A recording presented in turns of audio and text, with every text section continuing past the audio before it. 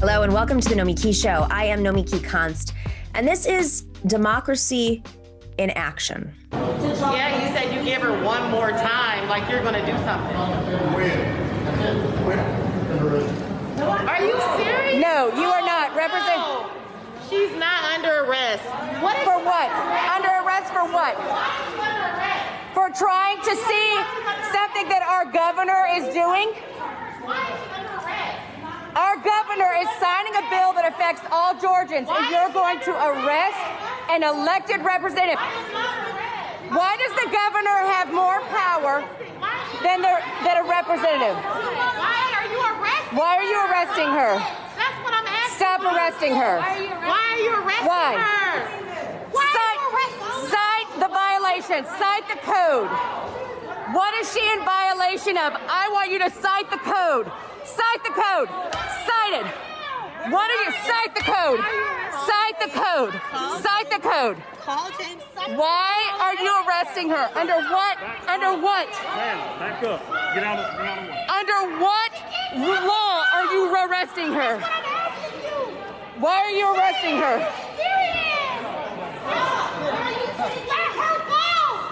Why are you arresting her?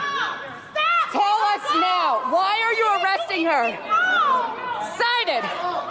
Give me a reason why you are arresting her. That woman knocking on the governor's door, she's my new hero, Georgia State Representative Park Cannon.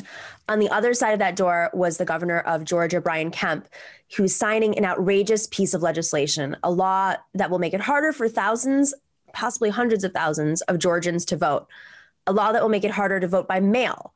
And if you don't want to vote by mail, it'll be harder to find a place to drop your ballot off early because there's early voting. And if you want to line up at your polling place, okay. But while you're waiting, this law bans anyone from bringing you food or water because we've seen those lines in recent elections. We aren't just losing the soul of our democracy right now. We are losing our humanity. The Republican-controlled state legislature passed this heinous law so they could win by suppression what they are losing in voting. They lost 3 statewide elections last year for president and for 2 Senate seats, flipping the Senate.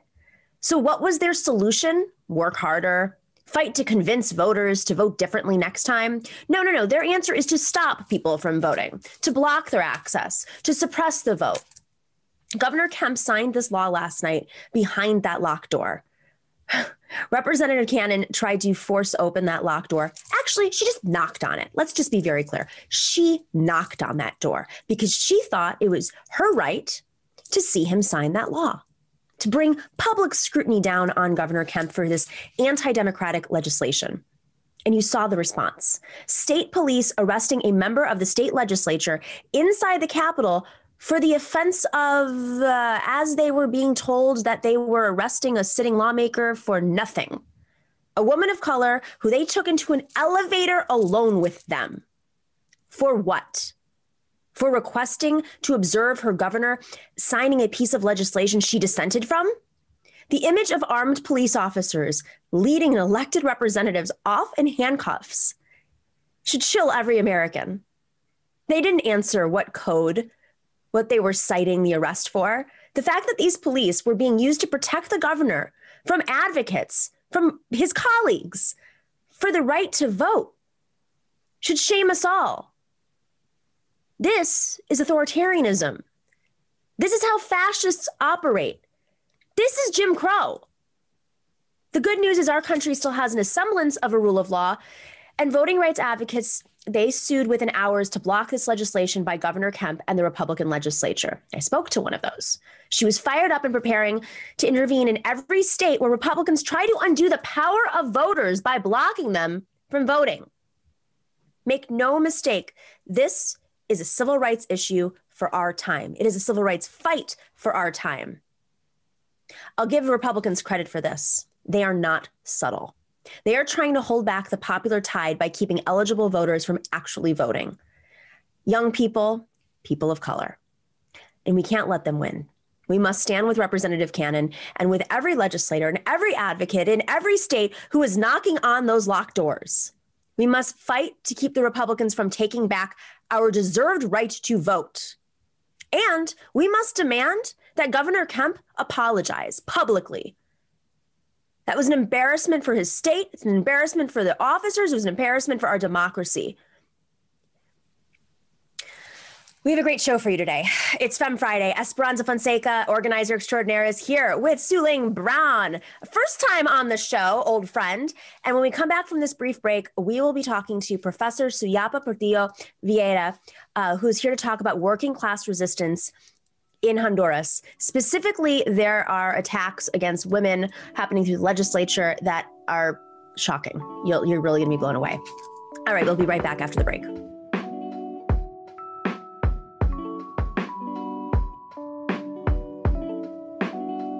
All right, guys, you've heard me talk about Sunset Lake CBD. I did not believe in CBD products. True story. I had bought them before when everybody was hyping them up, and I felt like I was spending a lot of money and it wasn't doing anything. And then Sunset Lake CBD, which is a farmer-owned company that ships CBD products directly from their farm to your door, I discovered them. They have all sorts of products for everybody. They offer tinctures, which help me sleep at night and get those aches and pains away. Gummies, salves when I have little like breakouts. It immediately helps out. It's also like really calming because there's arnica in them. And then they have coffee as well, which is amazing because like you get the energy from coffee, but it's this chill energy. All of these products are designed to help with stress, aches, and pains. And it's originally, the Sunset Lake CBD farm was originally a dairy farm at the Ben & Jerry's. Yeah, the Ben & Jerry's dairy farm in Vermont. And they decided to diversify and grow premium hemp. When you're a customer, you're supporting sustainable agriculture that enhances rural communities and creates meaningful employment in those communities. And their minimum wage is $15 an hour. Take note. But also, the employees of Sunset Lake CBD own the majority of the company, and they support through advertising independent media like our show, the Nomiki Show, the David Pakman Show, and those guys over at the Majority Report. I love their products. I don't advertise for things that I don't believe in. I love the gummies, but I've had to pull back on the gummies because I'm trying to cut out sugar right now from my diet. But they're amazing. I had the deepest sleep I'd had in years, and I have a lot of sleeping issues. I've talked about I have a steps/sleep monitor that I use now because I toss and turn so much when I sleep that I wasn't really sure how much sleep I was getting. My sleep has gotten better. I'm getting up literally hours earlier, like before sunrise now, because my sleep is deeper. It's incredible. I mean, this morning, 5 o'clock in the morning, I'm like up, alert, not groggy. So I'm getting deeper sleeps. I'm waking up clear headed and minded. And I don't know, it's really made a difference in my life. Dorsey, how are you feeling about Sunset Lake CBD? I actually like it. Yeah, I'm going to join you. This is what Dorsey looks like, everybody. Per my mom's request, she was very upset you weren't on camera. Yeah, I decided to make her happy, and also I was looking back at it, and it's like my name is up there in a black box when I'm talking. I'm like, okay, we can't have that. So just for the look and everything, I'm doing it for you. Not that it's like something to look at anyway. But yeah, back to Sunset Lake. I actually took a gummy before this because I knew I was going to go on camera. And I'm pretty relaxed. I'm pretty anxiety free about this. And no nerves being on.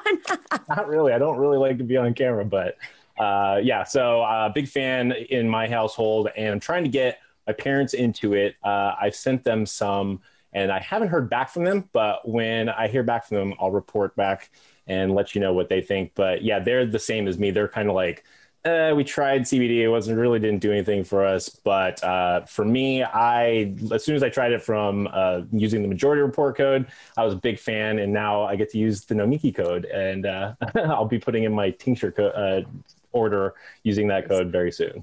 My parents love it. We ordered some stuff.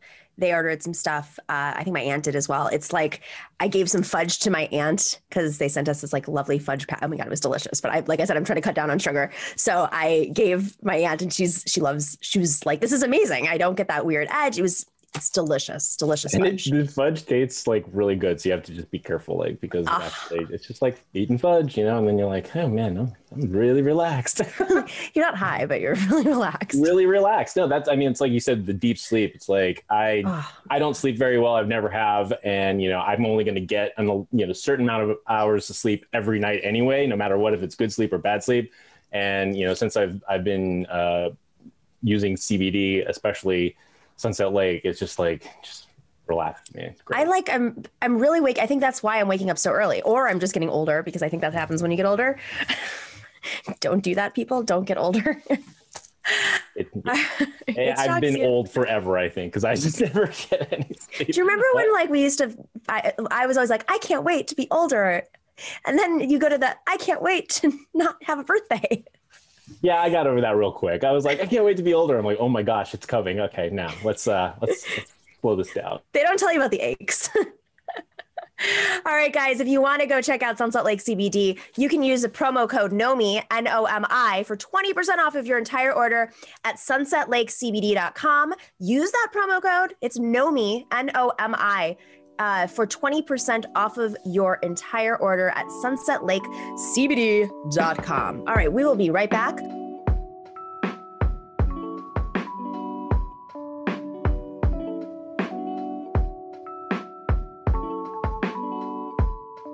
All right, welcome back to the Nomiki Show. This is Femme Friday, as everybody knows, and we try to open up, just try to share stories of what's happening in terms of with women across the world on this. Every Friday we try our best. And I read this piece in Jacobin a few weeks ago, and I was not surprised actually, but horrified. There's that weird balance of this is the typical. I'm not surprised by any means, but I just feel as if we're at a stalemate in terms of progress on issues that, 30 years ago should have been dealt with.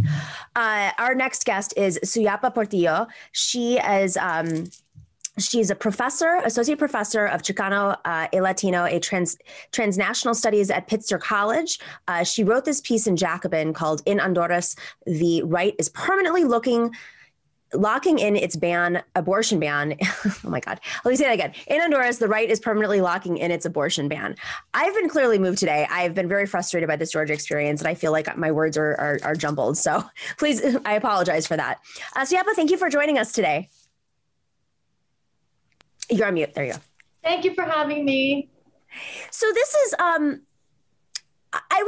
was shook reading this article. And like I said, I shouldn't be shook because it's just business as usual in Honduras. But I think what's so alarming is just how the global community does not seem to be speaking out. All of these advocates for women and children, all these neoliberal advocates for women and children who have foundations seem silent when such an atrocity is happening through the legislative process. So can you just maybe give us a little bit of background on how the government of Honduras has treated women, the LGBTQ community, and specifically abortion rights historically over the last few decades? Well, historically, abortion has been, banned in Honduras, as it has been in most of Latin America, because, these are Catholic countries. Over 50% of the population are Catholic. Over 40% of the population are evangelical Christians. So basically, they've been against abortion, and particularly with the evangelical community, they've been actively organizing against LGBT rights. The problem in Honduras is that kind of exacerbates the violence against women and LGBT people is the 2009 coup, which actually deposed a democratically elected president. And since then, we've had these really shady processes called elections that are not really people don't really trust these processes, right? There's a lot of corruption. I think some US legislators have talked about corruption. They've even linked the current president to drug trafficking through a New York federal court. So what's happening is that all of a sudden these hierarchical religious groups, and I want to be clear that I'm talking about the hierarchical sort of Catholic Church and evangelical church. I think that there's a lot of good happening in terms of Jesuits working and with people and providing aid after the hurricane. So I really want to talk about the powers, right? The Opus Dei organization in Honduras, or the Confederation of Evangelical Christians. They are now enmeshed with the government through the Nationalist Party. So the president has allowed this sort of what used to be separation of church and state to now be conflated. And these agendas are now taking hold. So I think what's going on in Honduras, it's also, it can be a reaction to what's happening in Argentina with abortion rights, but also it could be just an overall right-wing agenda taking hold in Latin America, right? And trying to control women's bodies and LGBT communities and preventing people from having rights. I don't know if that kind of gives you a little background. There was existing legislation that banned abortion, as you said. So what makes this worse? What makes these recent actions worse? So it was already illegal to have an abortion in Honduras, El Salvador, and Guatemala, for instance. If women have an abortion, they can be prosecuted and go to jail for having an illegal abortion. It's considered, a crime, basically. So that was already banned. And then also gay marriage in 2008 was banned, kind of in a similar way in which DOMA happened in the United States, right? It was banned by the president through an executive action. And so what makes this worse is that now they have enshrined this into the Constitution. So it is written in the Constitution that it's illegal to have an abortion and that a child exists at conception. And also they have enshrined in the Constitution that marriage is only legal between a man and a woman, between a man and a woman, right? So heterosexual marriage is the only marriage recognized. So they did this in a shady process and in a fast-track process. So after the January victory in Argentina, almost immediately this law was introduced. There was supposed to be a discussion of the law. There was supposed to be rebuttal. The groups in the people, right, the feminists and the LGBT groups were supposed to be invited to have to present to the Congress and to have discussions, and that didn't happen. So they just kind of rushed it through, and within one day it was posted in La Gaceta, which is a national newspaper, and then it becomes enshrined into the Constitution. This makes it almost impossible to change. You would need 75% of Congress to vote to change it. And even in the United States, we can't get 75% of the vote on almost anything. And it's almost impossible to do that in Honduras. So that's the difficulty here. So, aside from the violence that we're seeing, right, over 600 women are killed a year in femicides that go uninvestigated. We've had over 300 murders, mostly of trans women since the coup d'etat in 2009. And over 2,000 people caravans leaving Honduras since 2018. Clearly, people are telling us as they arrive to the border seeking asylum, I can't live in Honduras. It's violent for women and trans women in Honduras. And clearly, this is not the answer to address that violence, right? This is actually punishing the victims themselves. I mean, this seems like such a moment where the Biden administration, understanding some of obviously the coup in 2009, what kind of created the circumstances, the ground made it fertile for this type of government to rise. But given the crisis at the border right now, I mean, you'd think logically that the Biden administration would say, okay, enough, right? And I'm just curious, like, is anybody in the international community sounding the alarms about specifically this Constitution, the way that this was forced through in an undemocratic way quickly into the Constitution? Has the UN spoken out? Has the Biden administration? Anybody? The UN has spoken out because since the violence post-coup, the UN now has an office in Honduras. They have issued statements. The feminist movement is really well organized, and they have a huge network in Europe and in Latin America. But as one of the feminists told me, really, they have to exhaust all possibilities for change within the nation before they can really take international action. But you have to kind of exhaust all those possibilities. So they are going to rebuttal, they're going to go to the constitutional, they're going to rebuttal this constitutional change and exhaust those internal channels before they go to the international community. But yeah, there hasn't been an outspoken anything from the Biden administration. I think that one of the things that's critical to understand is that Biden was part of the administration that executed the coup d'etat in 2009 when Hillary Clinton was Secretary of State. it served them at that moment to oust a democratically elected president. But it doesn't serve them now because, Juan Orlando Hernandez was an ally to Trump, is an ally to, sort of other right wingers in Latin America and in Europe. And now he's starting to become a thorn for the Biden administration. More money is going to go to Honduras, and the Biden-Harris plan for Central America includes money for security, which really means money for military and police. And those are the same perpetrators of the violence that we're seeing right now. So it doesn't make any sense. Also, most of the children who are detained, the unaccompanied minors, for over 3,000 of them, are of Central American descent or Central Americans.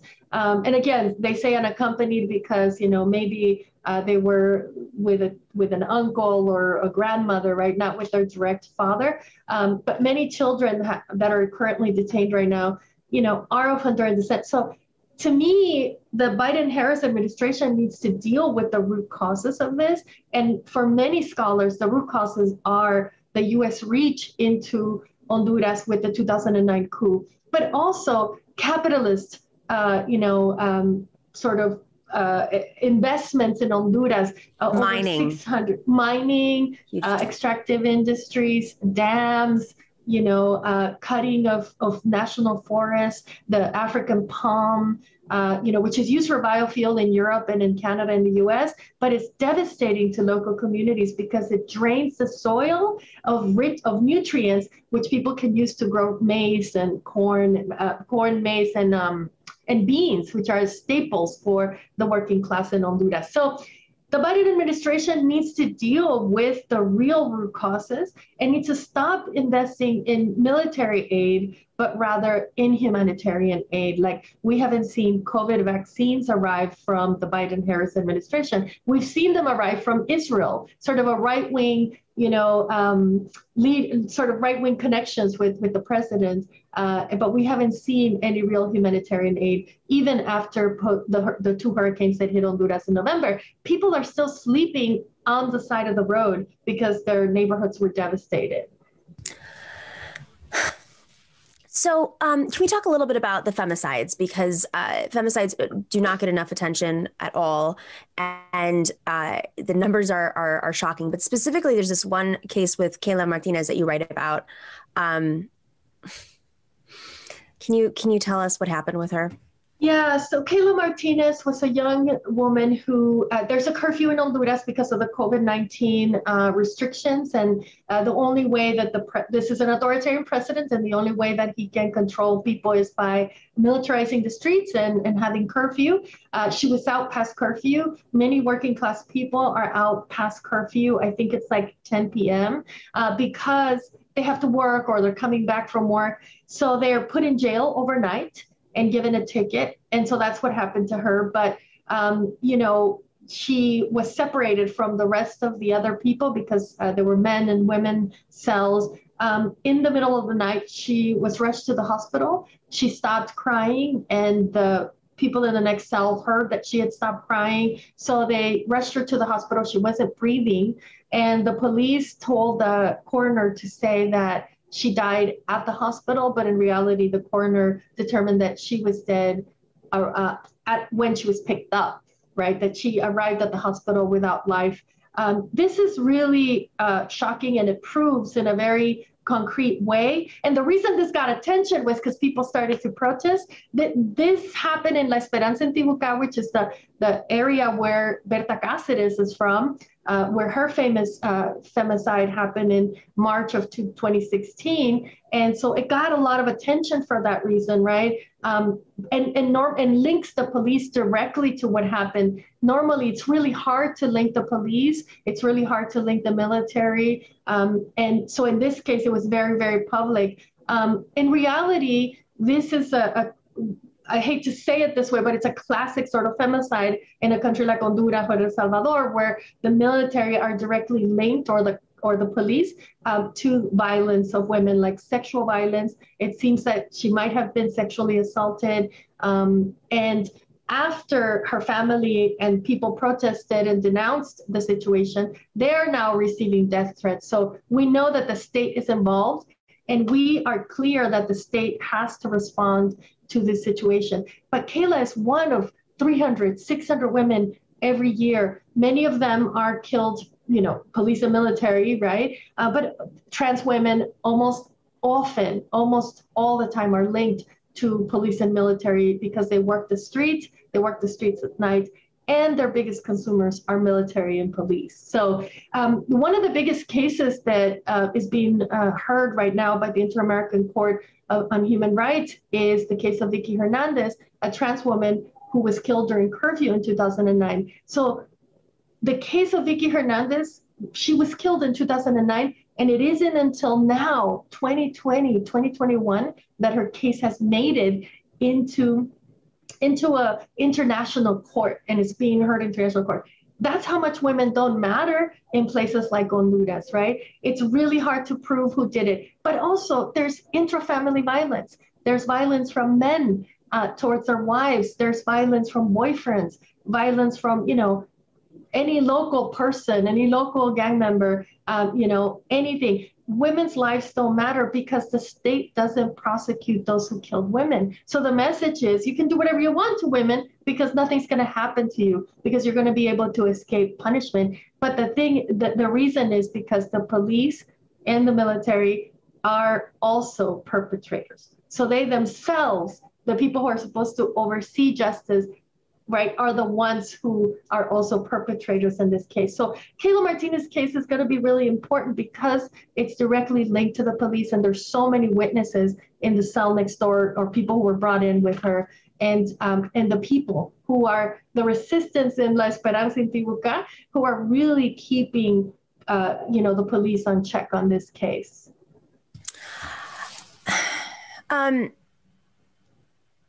Can you remind people what happened with Berta Casares? Berta Cáceres, it was a feminist, indigenous Lenca environmentalist. She spent her entire life with COPIN, the Council for Indigenous People, a popular indigenous people in Honduras.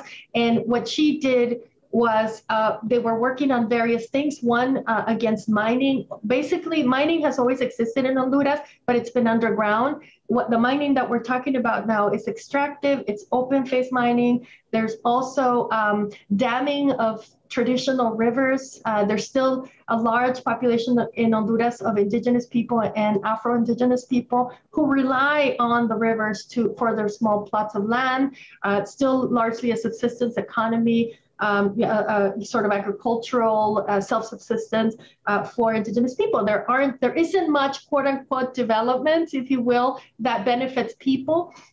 They want to dam rivers to create more electricity, and they want to you know, cut trees and you know, in national forests. All of this is presented to people in Honduras as development, but again, it's not development for people because for mining, over 90% of the funds go to the extractive companies, and I think 1% stays in Honduras. So the community doesn't get very much. So she got involved in this process for the last 10 years and has been protecting the rivers. The last river she was working to protect was the Hualcarque River, and this river was an indigenous river that many indigenous people, the Lenca people, came to this river for everything, for food, for water, for their plants, for rituals, right? It's a very symbolic river.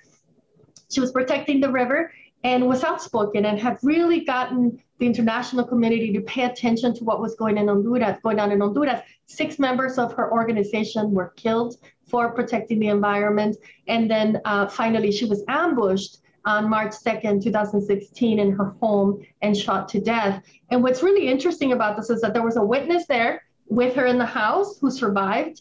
And the other interesting thing about it is that they were able to prosecute this case. Still, the intellectual, the owners of DESA Corporation are still free. They basically prosecuted the actors of the murder, but not who ordered the crime hasn't been apprehended or put in jail yet. So this is a case that's going to evolve in the next few months. Interesting to see, because really it's the first case of prosecution on a femicide that's going to be significant in the history of Honduras and for indigenous people in Latin America, as we see this happening throughout Latin America, not just in Honduras. What I think is interesting about Berta's case is that it was international support, including people like movie stars, speaking out about it, that brought some justice to the case. Constant international help. So we need the international community to speak about this, to be outraged about what's going on in Honduras, because it works. It's the only thing that this government listen to. It's an authoritarian government. We haven't seen something like this since the military regimes of the 60s and 70s, to be honest. And so international support is critical.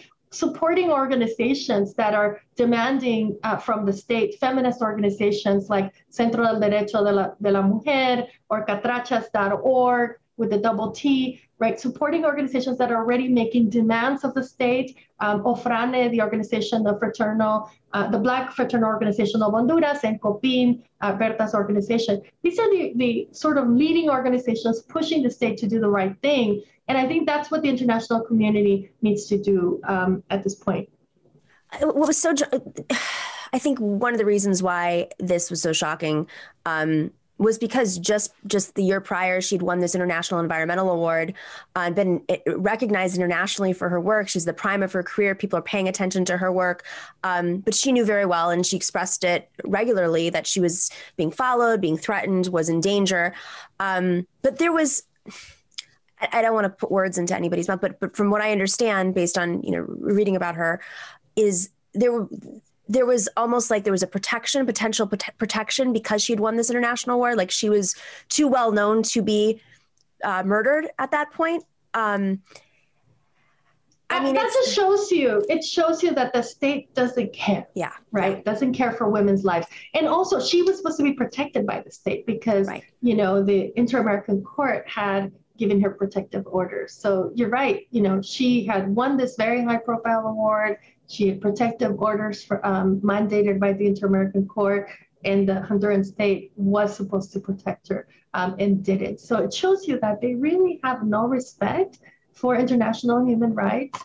And, the Biden-Harris administration really, is not going to have any kind of success with this government in any kind of change. Juan Orlando Hernandez has extended his stay in Honduras, right? But the one reason why Mel Zelaya was deposed was because the right wing said that he wanted to stay in power for a really long time. Well, Juan Orlando Hernandez has violated the Honduran Constitution, doing the same thing. So it's so crazy and ironic, and I think that the State Department is afraid to let go of Juan Orlando at the same time, because the other option is the Libertad and Refundación Party, created by the resistance movement in Honduras.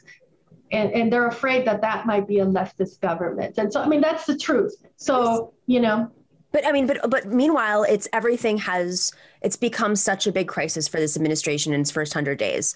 We should be watching this very closely, because the roots are exactly in this government and the other Central American governments, and funding. I'm sorry, but funding the police is not the answer, as you just laid out very clearly. We will put all of these organizations, and please send us any, in the information section and share it with folks if you want to help out in any way. Really great article. We'll have that link up as well. Suyapa, Portillo, thank you for joining us and sharing this story. We'd love to have you back on to keep us updated, because it's a central issue right now. Thank you so much for covering this issue. Always. Thank you. All right, everybody, we will be right back with our amazing panel. We have Esperanza Fonseca and Sue-Ling Braun on to talk about what's happening. What is happening today? Lots.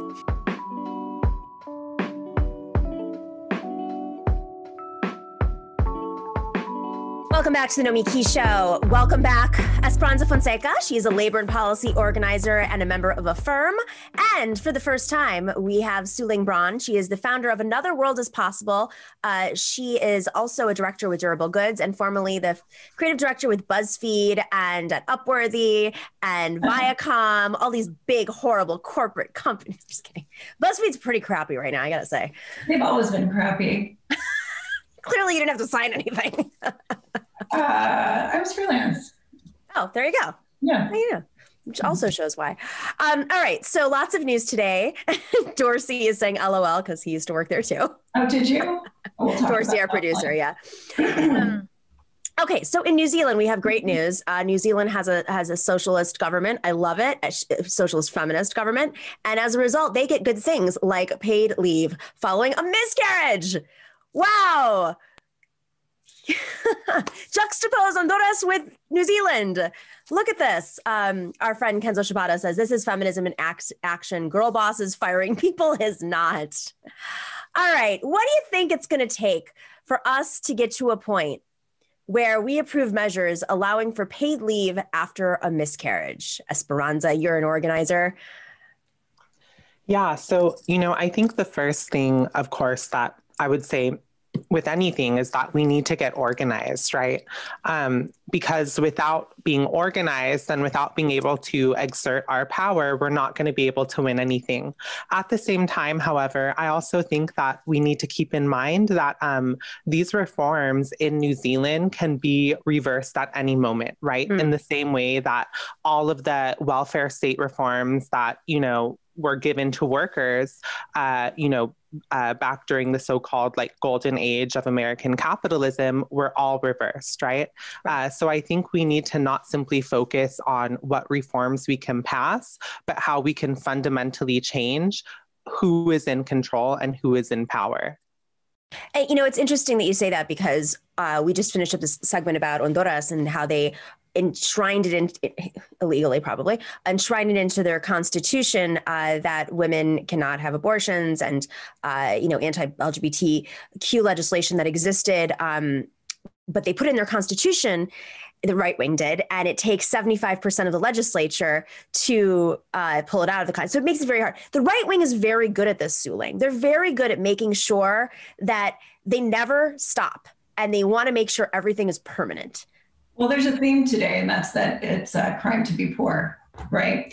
And it's all related: gender, the misogyny, the racism that we've been seeing. And the other theme, I think, is that we need to be organizing from the ground up, from the bottom up, because that's where the real change happens. Like, we're going to talk about Echo Park in a little bit, but we're talking about council members. We're talking about Brian Kemp.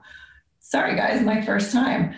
We're talking about Brian Kemp. We're talking about voter repression, and that all starts with the state legislature. So I agree with Esperanza that it's all about how we organize rather than the specifics of the policy. While that policy is super important, it's about how do we form these coalitions in solidarity amongst the working class? And that's the only way we're going to see change. And I do see positive things happening over here, and I'm not trying to jump the gun to that subject. But I was excited because I live in that council district, and I have. We'll get to it. Hold that one. Yeah, Hold but I think that's back to a theme. I think she's absolutely right. And I mean, there's the other aspect of this too, where I think part of organizing is also, we have issues on the progressive side with progressive men in educating them about day-to-day misogyny to legislative misogyny. And I feel like there's a lot of work to be done organizing our allies.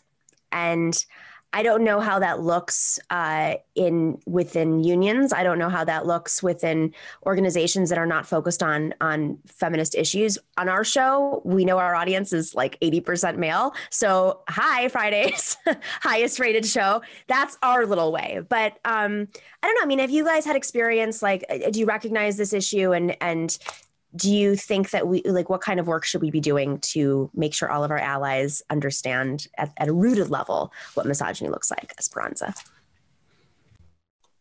Yeah, so, I think that I go back to my reading of Alexandra Kollontai, who I think everyone should read. But she says that, the woman's question is not separate from the general social question.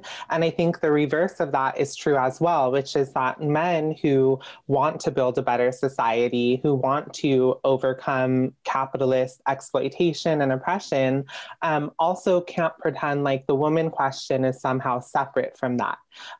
Also, they can't can't pretend like they shouldn't speak on women's issues because they're not women. Because if we look at it, most of women's issues are actually men's issues, right? Issues of male aggression, male violence, the commodification of women. Those are all also men's issues that they need to take seriously. And whenever they're organizing, this needs to be at the forefront of what they're doing.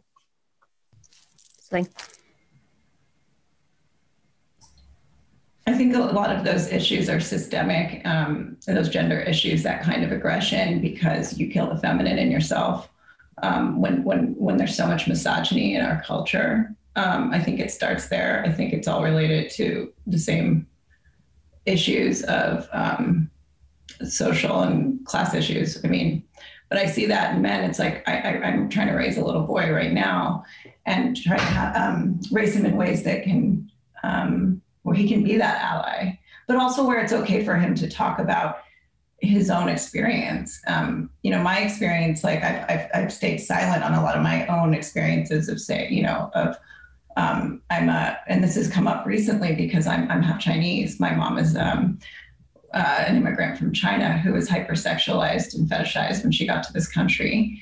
But it was something, like I'm talking to a lot of other people who've had this experience as well. Being mixed, you kind of think, oh, I'll just stay out of that conversation. Or my particular brand of, my particular experience with racism is not as deep or not as painful as that of my other friends, who are BIPOC. But that doesn't mean that my experience doesn't count. It doesn't mean that I haven't borne witness to things or been, erased.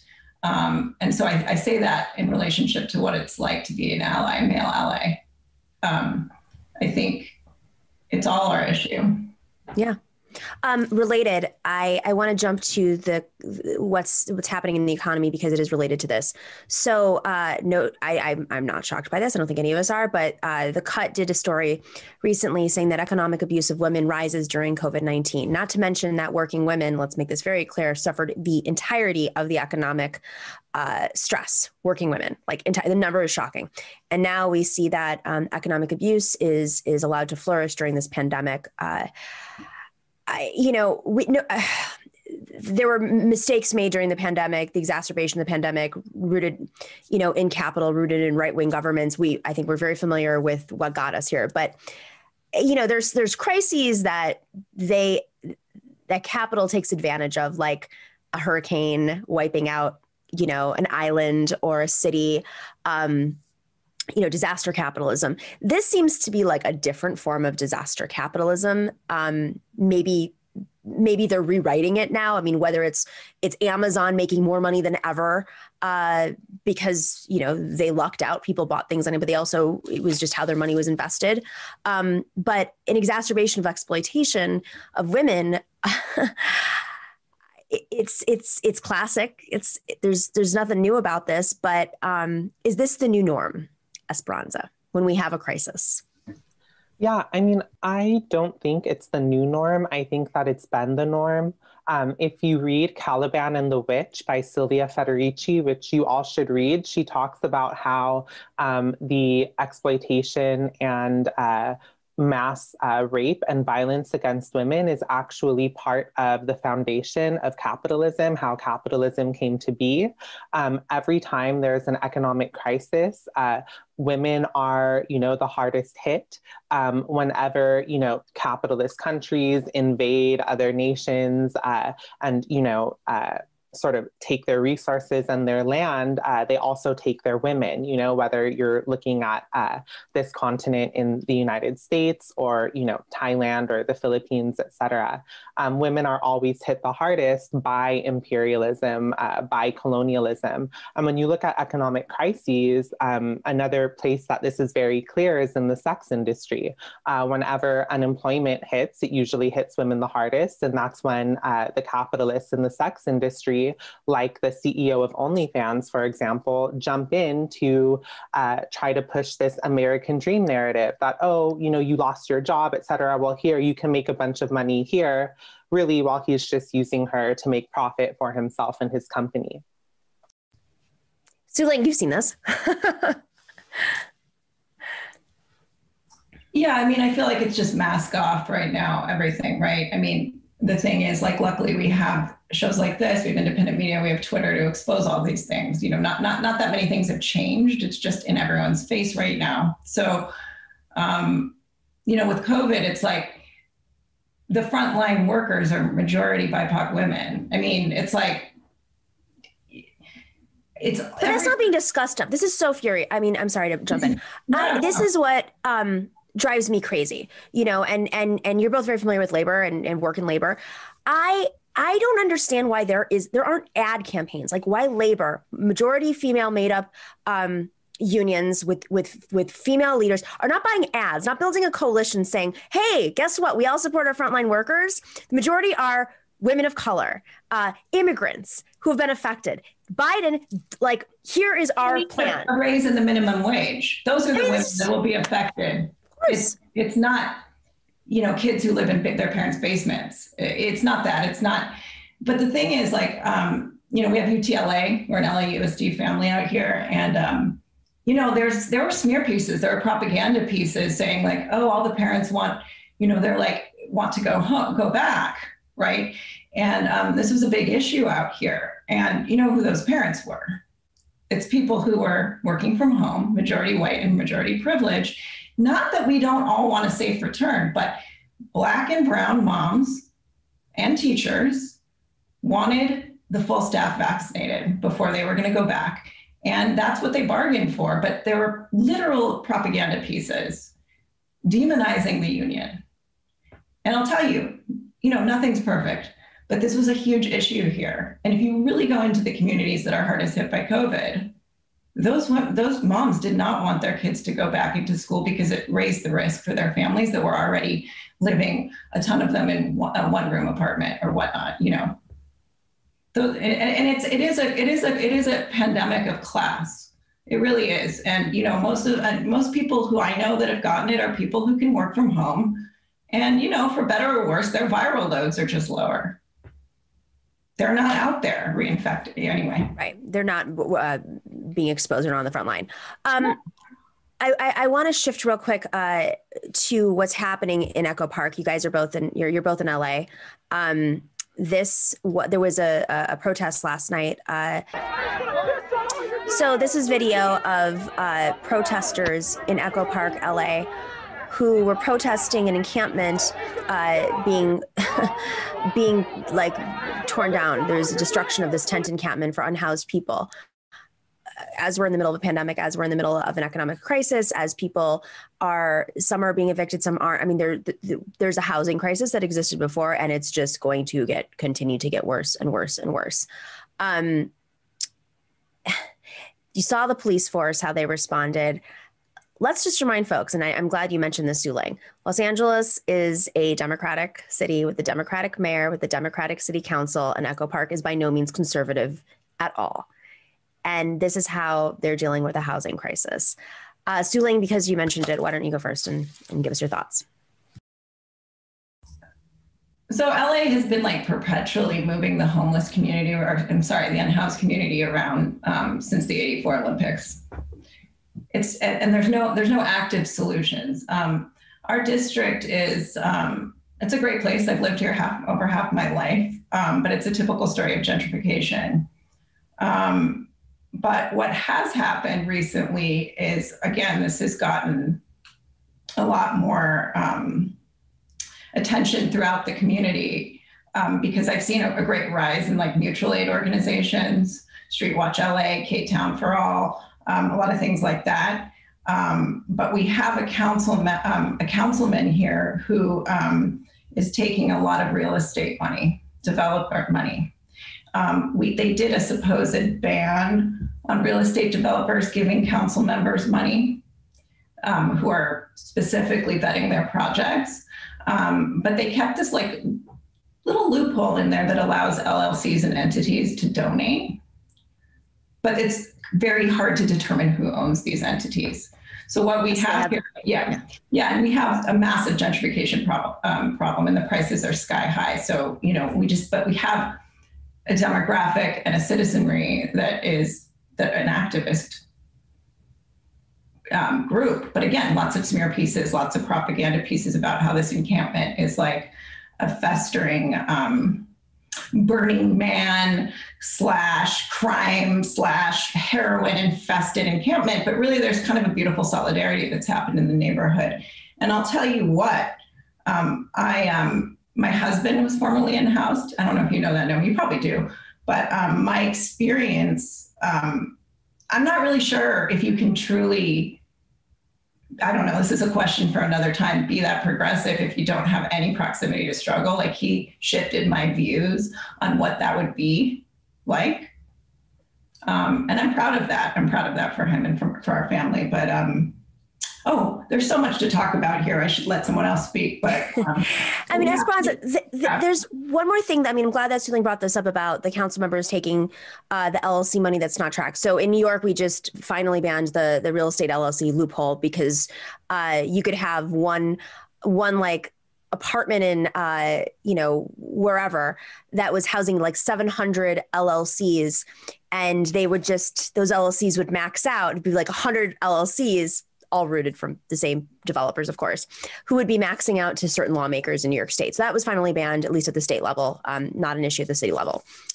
But I find the part of this that really ties back to organizing and democracies, turnout during Los Angeles elections is abysmal. It's bad in New York. It's abysmal in Los Angeles.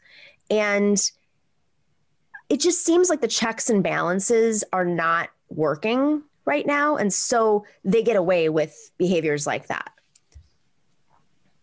Yeah, I mean, I think that, again, we need to stop doing the same thing over and over again when it's not working and expecting it to change. I mean, the root of the homelessness problem is not in, like different policies or, votes on city council. I mean, the economic system of capitalism has never existed without a reserve army of labor of people who are unemployed. I mean, it's one of the reasons why they're able to drive down wages and not give concessions to the working class. So the root of this issue is a economic, social, political issue. And under capitalism, there will never not be homeless people. I mean, some of I myself was homeless in LA, and there are no resources, and that's not going to be fixed by some policy. I mean, look at the vote of Nitya Raman, who was, backed by the DSA-LA, and then she voted in favor of a development in LA that was, a part of the larger gentrification project. I mean, and her reasoning for that was because she wanted to be equal and, said, oh, it's a systemic problem, not, an individual problem. So I think we just need to understand that, we're not going to be able to solve this issue as long as we exist in the capitalist system under the rule of the capitalist class and their state, which was made for them. And eventually we're going to need to transition to socialism, which will actually address the root of these issues. And when we elect socialists, demand that they behave like socialists and vote like socialists if we're going to go the electoral route. I want to, this one drives me crazy. I just had Pete Buttigieg, our transportation secretary, has a plan for taxi workers, right? That infuriates me. He wants to tax taxi drivers by the mile. By the mile. Let's play that. Long-term answer. What about a mileage-based tax? So I think that shows a lot of promise. If we believe in that so-called user pays principle, the idea that part of how we pay for roads is you pay based on how much you drive, the gas tax used to be the obvious way to do it. It's not anymore. So a so-called vehicle miles traveled tax or mileage tax, whatever you want to call it, could be a way to do it. It's not just taxi workers. He's broadening it to users, not workers, users. This was a big debate in New York because there's a debate over basically taxes over the bridge and tunnels. And it, of course, hurts workers that don't live in Manhattan, right? People who go in and out of the city, and there's an added tax, and very controversial for the right reasons. But this is the guy who, I mean, let's not forget that this administration has been very close to Uber and Lyft, has been very close to the rideshare companies. The vice president of the United States' brother-in-law legally represents one of them, Uber. David Plouffe from the Obama administration was the head lobbyist for Uber. What do we expect? What do we expect? So let's come up with other solutions. I want to be creative here. Esperanza, if you wanted to generate this revenue, what would you come up with? If you needed to generate the revenue, which of course is a whole other conversation. I mean, honestly, aside, putting the question of revenue generation aside, I think Uber and Lyft should be completely shut down. I mean, I don't like an Airbnb along with it. I mean, I think it's done nothing but destroy the lives of, tens of thousands of workers across the country. Sue-Ling, rapid round. I agree. I can't tell you what the solution is because I can't listen to Pete Buttigieg. I zone out because I can't, his word salad just completely is off-putting to me. I don't even think it's McKinsey speak. I think it's just word salad. So I can't really answer that. I mean, like, Pete Buttigieg. I can't wait to see. He was my least favorite candidate. He was literally my least favorite candidate in a Democratic primary. 100%. So. I can't wait to see how the taxi unions wreck him. Like, I just can't wait to see the response. I mean, in New York, a few weeks ago, we saw taxi workers protesting on bridge. It was so moving to see how they were organizing. I cannot wait to see this administration wrecked for this because it is offensive. It is 90s era McKinsey strategy. I mean, how can you say you're going to put together a $1.9 trillion package and support unions and support workers and then have this effing idiot say this? Like, and he wants a political future? But, I think that's why we can't let this moment pass us without exposing the difference between the form of what the Democratic Party says, that they're pro-worker, et cetera, and then the content of what they actually do, which is just, dispossess us. Look at how, like you said, in Los Angeles, what's happening to the homeless population here, to the working class here. Our lives are becoming increasingly more and more precarious. And when we rise up against that, then we're met with, for example, that journalist from The Intercept getting his arm broken from one of those abusive, violent LAPD or LASD cops. So I think, again, this is one of the reasons why we can't be blinded by the rhetoric of the Democratic Party. They're owned by big capital, not by us. And until we have a party and, an organization of our own, we're not going to be able to make the Democratic Party ours. And I think the sooner we realize that, the better. Agreed. But think about how scared they are if they're doing things like breaking a journalist's arm. Or some of our colleagues have been pushed to the ground documenting various protests. I mean, the threat is real to them, and that's where we have to focus. We have to focus on rewriting our own stories around what we will accept and these capitalist fallacies that we've been living with. Housing is a human right. Let's get back to that. It is not a luxury, but all of these things are telling us that it is.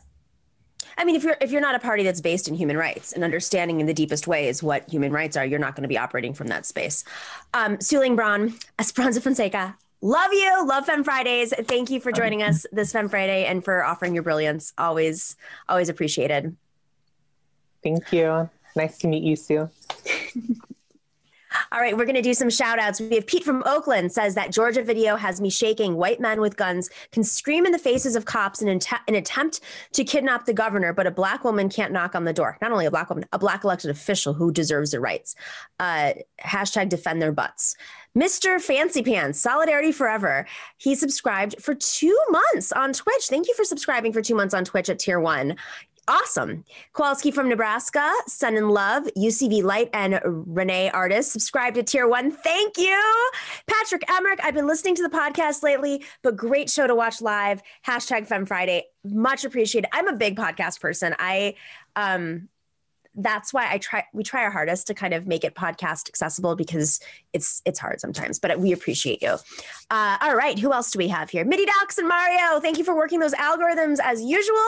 And our moderators at YouTube, Bob C, Chokin, or the Orb, and Chuck Diesel. And over on Twitch, A Difficult Truth, Dorian Sapiens, Nug Wrangler, Our Means, and Nightbot. Thank you for keeping the chat rooms troll free. Special shout out to Harvey K, Professor Harvey K. I didn't give him a shout out yesterday. and it was noticed. So I want to give him an extra shout out today because he shows up every day. MVP, I would say. MVP of the TNS show. We should get him swag. Or maybe we should make swag with like a Harvey K quote on it. I'll think about that. Anyhow, thank you all. Have a wonderful weekend. We will see you on Tuesday. Same time, same place, 3 p.m. Eastern. Stay in solidarity.